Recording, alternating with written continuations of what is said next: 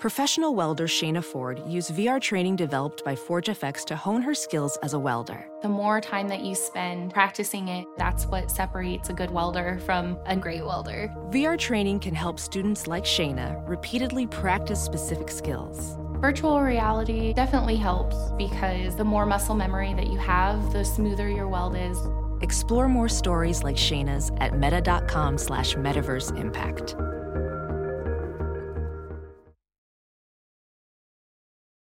Look around. You can find cars like these on AutoTrader. New cars, used cars, electric cars, maybe even flying cars.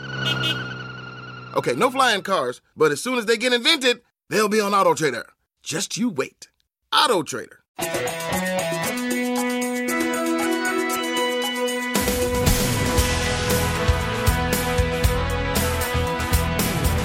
Welcome to Hollywood and Levine. I'm Ken Levine, your podcast host.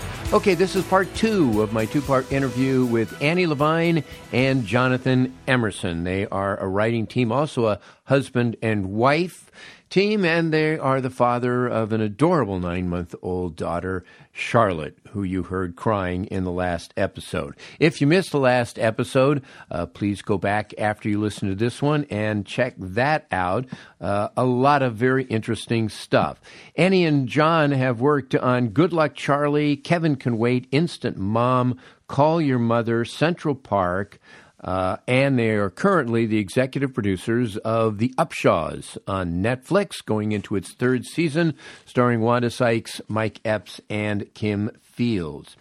So this week we're going to get into current conditions in the industry. We're going to talk a lot about the dynamics of a writer's room, both an in-person writer's room and during the pandemic when everything was done on Zoom, and what challenges that provided. Also, the current state of comedy and just why Golden Girls is so popular. So that's this week.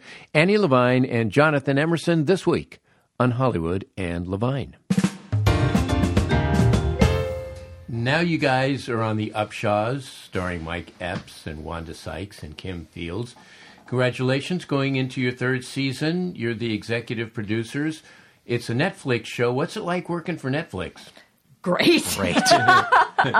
It's the closest we've ever come to stories of how it used to be, where the executives trust you and just say, yeah, you guys know what you're doing. And they'll give you notes and you say, I don't want to do that. And they go, okay. Like, it's just truly fantastic. Yeah, and we were coming off working on Call Your Mother for ABC, and the difference between network right now and streaming is huge. It's huge. I mean, and the executives at ABC were great. It's just they have all these different considerations. They have advertisers. They have strict time limits. It's 20 minutes and out, whereas Netflix says, 23, 26, whatever. You know, it's just more freedom they can offer. Yeah. But it's just been great. Mm-hmm. You know, you bring up Call Your Mother. It's an interesting situation you guys were in, because that was during the pandemic and the lockdown, and you worked on the show and never met the cast, never set foot on the stage. Yeah. I guess you only met the writers after you guys wrapped and had a party? Yeah, we did a socially distant meet and greet at the showrunner Carrie Leiser's backyard. Yeah, it was, there were a lot of difficulties, COVID-related, of course. Yeah, that also goes to what you were saying about how all the executives were great, but there were all these additional COVID limitations, COVID budgets. If nobody knew. Kisses her kid, it's a 6-hour meeting about, okay, how far away will they be beforehand? When do we take the mask off? When do we do the... And you go, just lose Never it. mind. Just lose it. Never mind. She'll high-five him. Like, whatever we can do to just make this end. Right. But as weird an experience it was also great. You know, everybody in the room was wonderful. Carrie Leiser is a dream showrunner. Love Carrie Leiser. Talk about someone that just this is what I want. I know what I want, and help me get there. And you just go, okay, great. And she's so cool. Yeah. She doesn't listen to this. I know. That's why I don't care. And just, what's the funniest thing we can do here? And then also what's the sort of most interesting thing we can do here? And just trying to make the best of a bad situation. And she totally did it. It was really fun. You also worked in New York for a year on the Kevin James show. Kevin Can Wait. My daughter grimaces. But you guys were not in New York. You were in Bethpage, Long Island. Yeah, that was the grimace. New York sounds lovely. Sounds like the city. Right. Yeah, you were in Bethpage, and it was like a former rocket factory. Yeah, you couldn't drink the water. Yeah, because there's still too much rocket fuel in the soil. But what we learned after the fact was that our friends who grew up there in Bethpage, that when they were growing up, they used to advertise the best tasting water.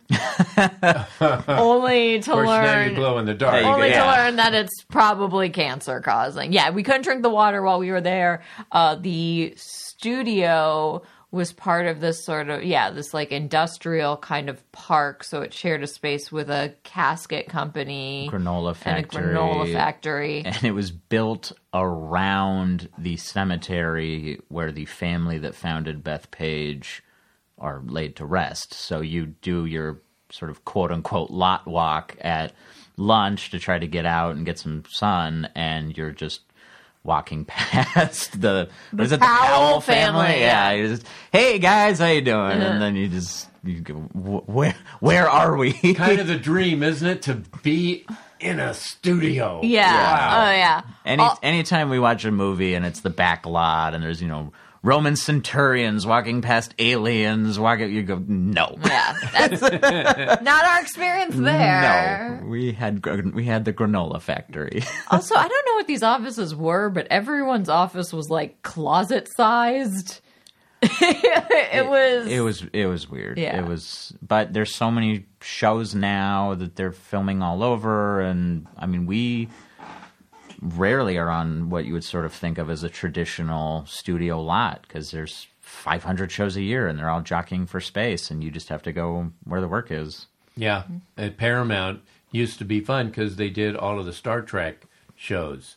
So you'd be standing in line at the ATM by the commissary, and there's like a Klingon in front of you. Yeah.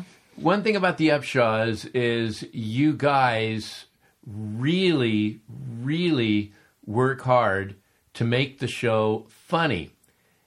And it's weird to me that seems to be an anomaly these days.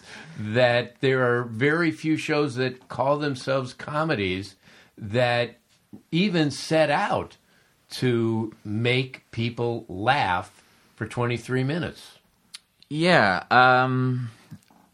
again, it's just the luck factor that we just have such a funny room. I mean, I'm glad it seems like we're trying really hard. A lot of it is just someone says something hilarious, we type it up and go to lunch. But that's just a product. I mean, everything on a show is top down. It all comes from the showrunner. And we have Regina Hicks and Wanda Sykes, and they are just two pros. They've been doing it forever, and they are just adamant that they want the audience to laugh. They want... You commit 23 minutes, 26 minutes of your time to us, you should leave feeling entertained. And that doesn't discount getting into... I mean, we deal with some real stuff on this show. You know, the sort of archetype when we did season 1 was Norman Lear. You know, how can we put broccoli in the brownies? How can we talk about stuff that Middle America is going through, but always just as funny as possible? And you know, when you have someone like Wanda Sykes in the room who just is the best at what she does, I mean, we go over every joke, and is this the funniest word? Is this the funniest way to do this? And every now and then that's torture, but usually it's a great time. Yeah, talk to us at, 11 o'clock when we're going, it doesn't matter. Put the lentils in a jar. Yeah. But then you go to those tapings or you see it on the air and you're like, great. Yeah, that was worth it. That was really funny. Why is it less important that comedies today make people laugh? I mean, we're talking your generation. You guys are the target. Why is it that shows that call themselves comedies might have an amusing moment here and there, but you just get the feeling that that's not really the objective, is to make people laugh?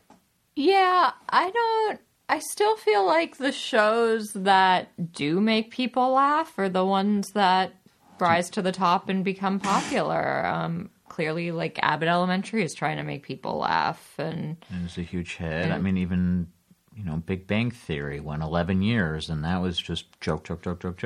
I mean, with streaming and everything, it kind of starts to blur the lines, and it's the Patient is a half-hour drama, and Mrs. Maisel is an hour-long comedy, and it's kind of, I think everyone's just sort of figuring out if the old labels apply. But I think that, I mean, we're also assuming that the shows that aren't funny aren't trying.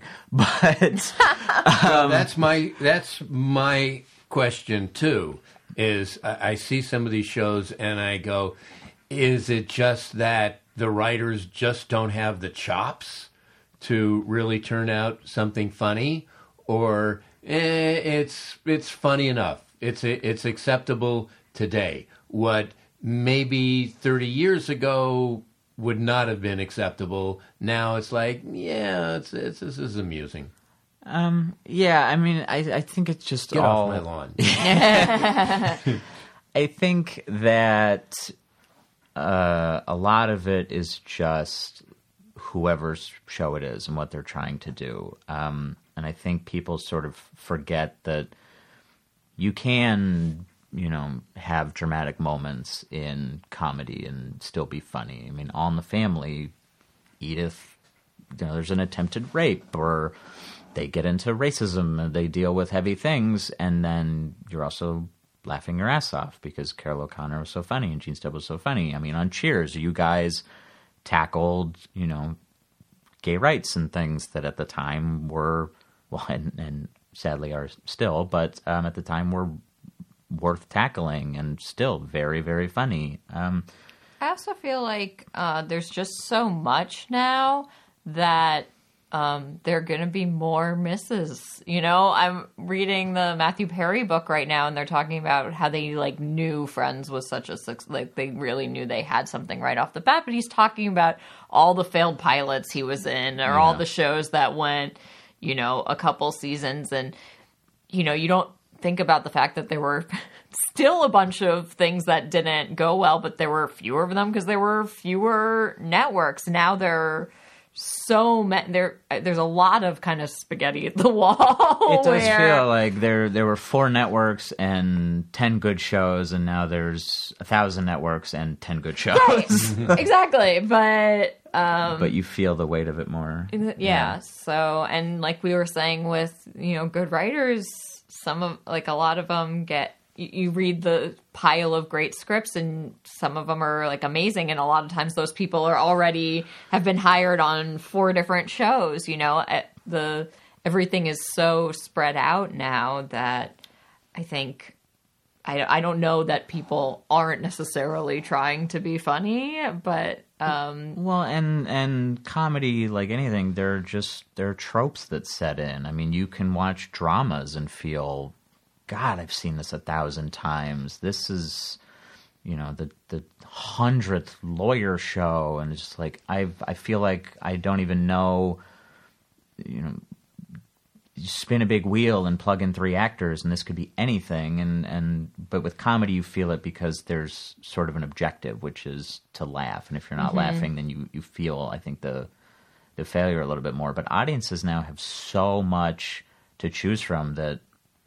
Yeah, there's a lot of bad shows, but the bad shows go away much quicker because there's just the good shows go away too quickly. I mean, there's just no time to figure it out either. A lot of shows that alchemy doesn't necessarily set in until kind of near the end of the first season or maybe even the second season. I mean, a show like Parks and Rec, I hated the first season, and then the rest of the show was brilliant. It was vastly improved. Yeah. It was vastly improved. Great So show. if I were assigned to program a network and they said, give me a show Tuesday night at 9 o'clock that is going to attract Gen X, I would program Golden Girls. Yeah, I love Golden Girls, obviously. What is it about We're Golden millennials. Girls? What is it about Golden Girls in particular that younger generations really respond to? It's funny. It's funny. There's a lot of funny shows.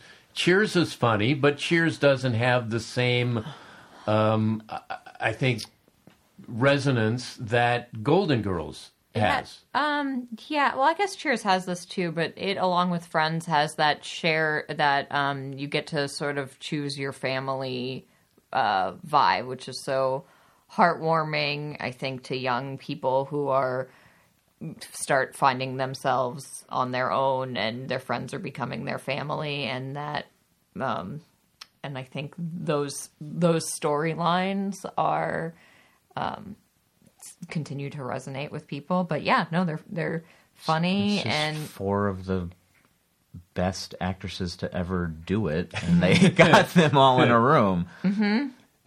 But there's also just the intangible factor of you don't know what's gonna last and stand the test of time. I mean, a show like Murphy Brown was giant when it was on, and it means nothing to me. I missed it when it was on, and I've watched a couple now, and it's like, I don't get this joke. I don't get this reference. It's very dated, and they basically made a deal with the devil by having it very topical. And so at the time, everybody was laughing at Dan Quayle jokes and General Westmoreland and people like that, and now you watch it and people are going, who are these people?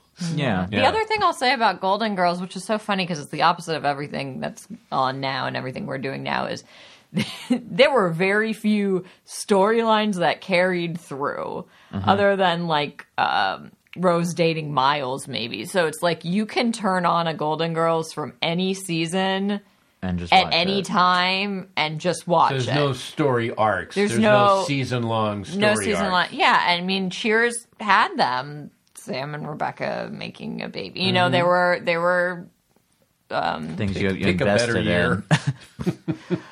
It was a thing I could think of that lasted a number of episodes, but yeah. It's also a show you can have on in the background. I mean, a lot of single camera shows, even the very funny ones, the laugh will come from a look or a cut or something nonverbal, and so you have to be watching to laugh at it. Whereas Friends, Golden Girls, All in the Family, Everybody Loves Raymond, they're basically radio plays. You can just listen and laugh and do the dishes and...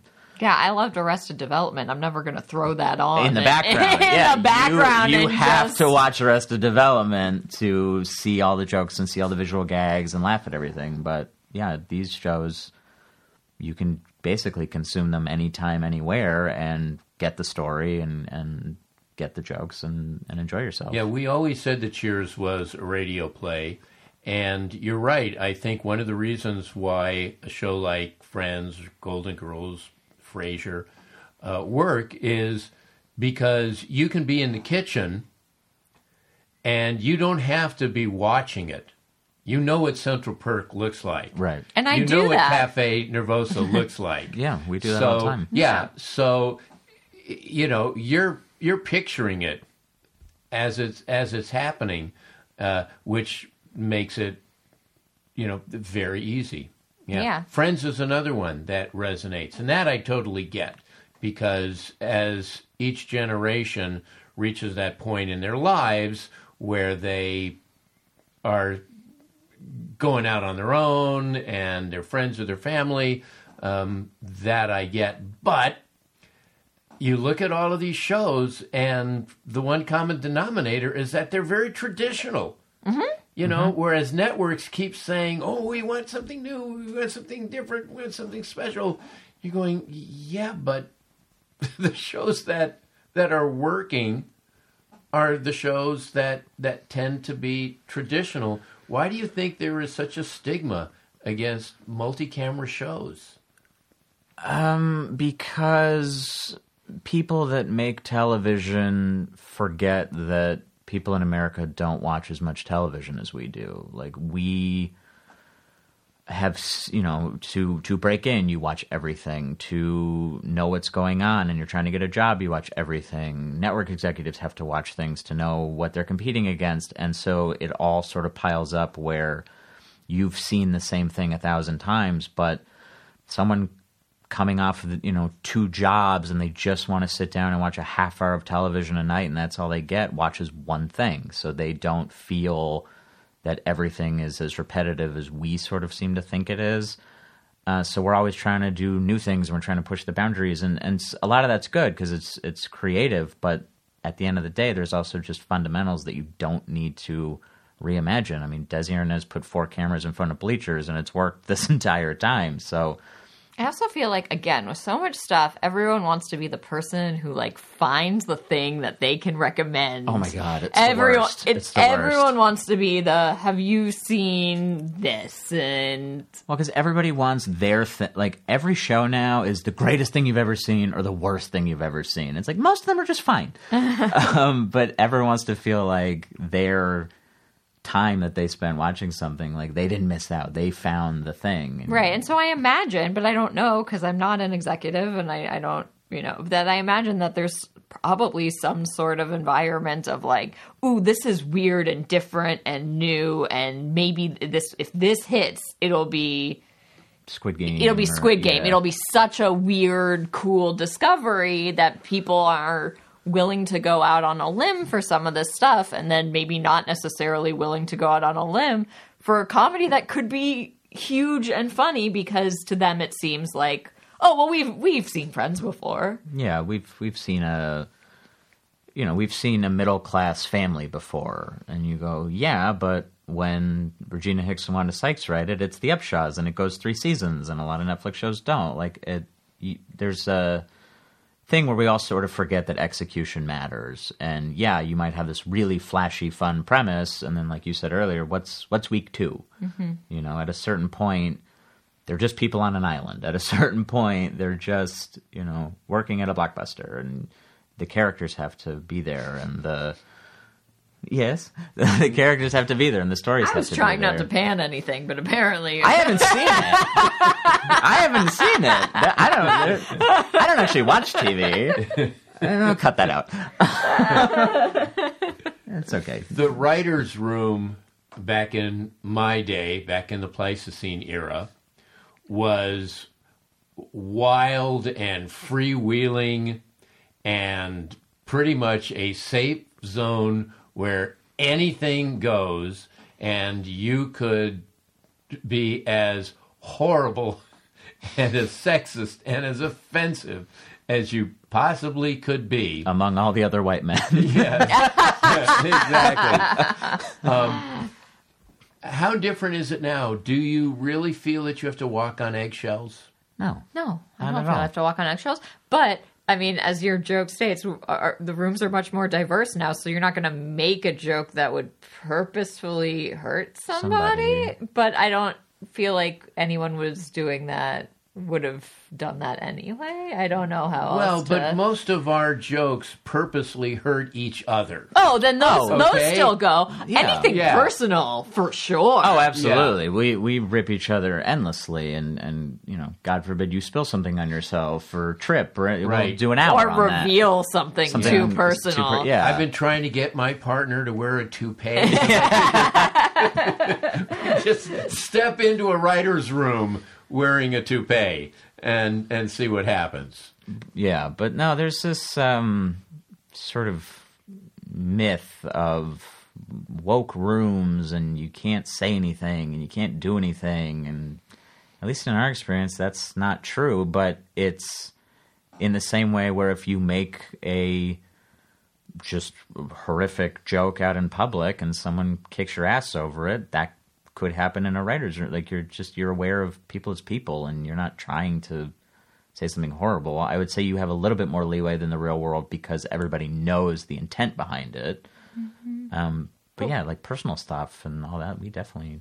I mean, there were times when somebody would say something in a room and we would go, would you please repeat for the jury? Oh, we do that too. We do that. Yeah, we do that. Oh, we do that too. We love that. And then he said...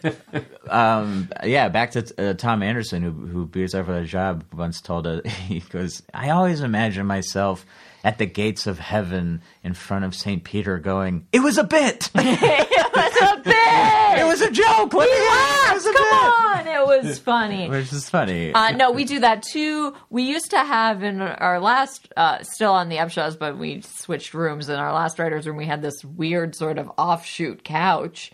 And if you made a joke that was too horrible, you were supposed to spend 5 minutes on the penalty on the penalty couch. Now we're sort of in this glass box, and we think someone should have to stand outside and just put their face against the glass and look in. No, on Instant Mom we had a frowny face board, which was just my name with a bunch of frowny faces. Yeah, which was any joke that probably should have sent you to HR on another job. In a normal job, yeah. In a normal job would get a frowny face. And everyone would go, no, it was fun. It was funny. Yeah. You have to, But no, it's the same stuff applies, but you're always trying to foster sort of team spirit and a sense of unity, and that you're all friends and sort of found family, and you're really trying to make it a place people want to come to work every day. So, and if you're a toxic person and you're making toxic jokes, you get fired. You get fired. Yeah. It just feels different because we've worked with people like that too, and it just feels different immediately. Yeah, right. When you just all the energy leaves the room, and you go, all right, what was page 4, and you just you're like, oh, this is what this person actually feels. Everything. This is not a joke. This is, you just know, and it's not funny and it's not fun. I never experienced this, but it seems to me trying to be in a writing room on Zoom has to be miserable. Yeah, it's terrible. And that poor Call Your Mother room where we had never even, at least with the Upshaws, most of the writers we had worked in person and then we were on Zoom. So we all sort of had the camaraderie. We knew people. We knew the rhythms. We looked out for people who we knew would be quieter, like that kind of stuff. Mm-hmm. Just going into it, the worst. It's what were you saying? What? Oh, bad. Sorry. And I think your box lit up, and but oh my gosh. As bad as that is, Zoom table reads are the worst thing I've ever been to. Oh, I can imagine. The 10th circle of hell is just a Zoom table read. We, especially in the, again, early days where it's just the actors at home, some of them are on their phones, some of them are iPads, and their internet's cutting out, and their headphones don't work, and if you have dual dialogue where two characters talk at the same time, Zoom doesn't allow you to do that, so you can't even get that joke, and if someone laughs, then their box lights up and it cuts off the dialogue, so then the network can't hear. It's just, at a certain point, we just went, why are we still doing these? These are such a waste of time. Oh, and then the other thing that's terrible about Zoom is that all that like camaraderie and you can make these jokes and whatever feels entirely different on Zoom, and you're worried about cutting people off. And like the other co-EP of Call Your Mother and I would send each other what we would refer to as like the daily apology text, where it was like, did I cut you off earlier? I'm so sorry. Were you, no, I thought I cut you. It's terrible. And you always feel like, did I make an offensive joke? Because you can't tell anything on Zoom. Any pitch in a normal room is just pitch and you move on. But on Zoom, your box lights up and everybody's mic turns off and you just look at 12 faces staring at you and you go, oh shit, was this funny? Should I not have said this? Oh, and then, somebody gets up to go to the bathroom and you're like, did we offend him? We were doing season 2 of The Upshaws, and one of the sons on the show is gay, and we deal with that, and we were trying to break a story that I forget what the story was. We didn't end up doing it, but my mic was on mute and I didn't know. And showrunner and I were talking, and a couple other writers were talking, and I was pitching, and I was trying to, what would this be like? And I thought, God, they don't want anything I have to say. Like, they are just ignoring me. And I forget who finally figured it out, and I unmuted myself, and I told them everything I had said, and they were like, we could have been done 30 minutes ago. But all these stupid technological things you just Wanda, don't it happens think to about. Wanda all the time. Wanda's always like, mute. oh no, I was muted. And we're like, what? What did you have? And she goes, this. And we go, shit, we could be at lunch. But then I found out that the showrunner was like, he's totally sitting this out. He has no, he's just totally checked out. This is such crap that he's not like participating in the conversation. Oh, that's how it happened, because she sent you a text that was like, feel free to jump in or something. Yeah, and right. you were like, you've been ignoring me for a half an hour. And it's just because I didn't hit the space bar when I came back from the bathroom. And it was like, it's just awful. Every part of it is terrible. Well, good luck on the 3rd season of The Upshaws. Thank you. And the second half of season 2, when is that going to premiere? That's pretty soon, isn't it? I think February. Yeah, I believe it's February. Yeah, they space them out about 6 months apart. The algorithm has determined this is the best way to do it, and so we are all slaves to the algorithm. Right. But they're done. They're done. I swear They're done. we wrote that. They're funny. They're good. Yeah. But they're sitting on a shelf somewhere. Well, congratulations on that. Congratulations on your beautiful daughter, Charlotte, who was unhappy. We may have heard her failing in the background. But she's beautiful, at least. But she is beautiful, yeah. The perils she misses of you guys. Yeah. The perils of marrying your writing partner. Yeah. Thanks, guys. Thank Thank you. Okay, there you go. My 2-part interview with Annie Levine and Jonathan Emerson. Our thanks, as always, to Adam and Susie Meister Butler, to Howard Hoffman, to John Wolford, Bruce and Jason Miller. I mentioned this last week, but I would love to put together an episode where I answer your Friday questions. So you got to ask them.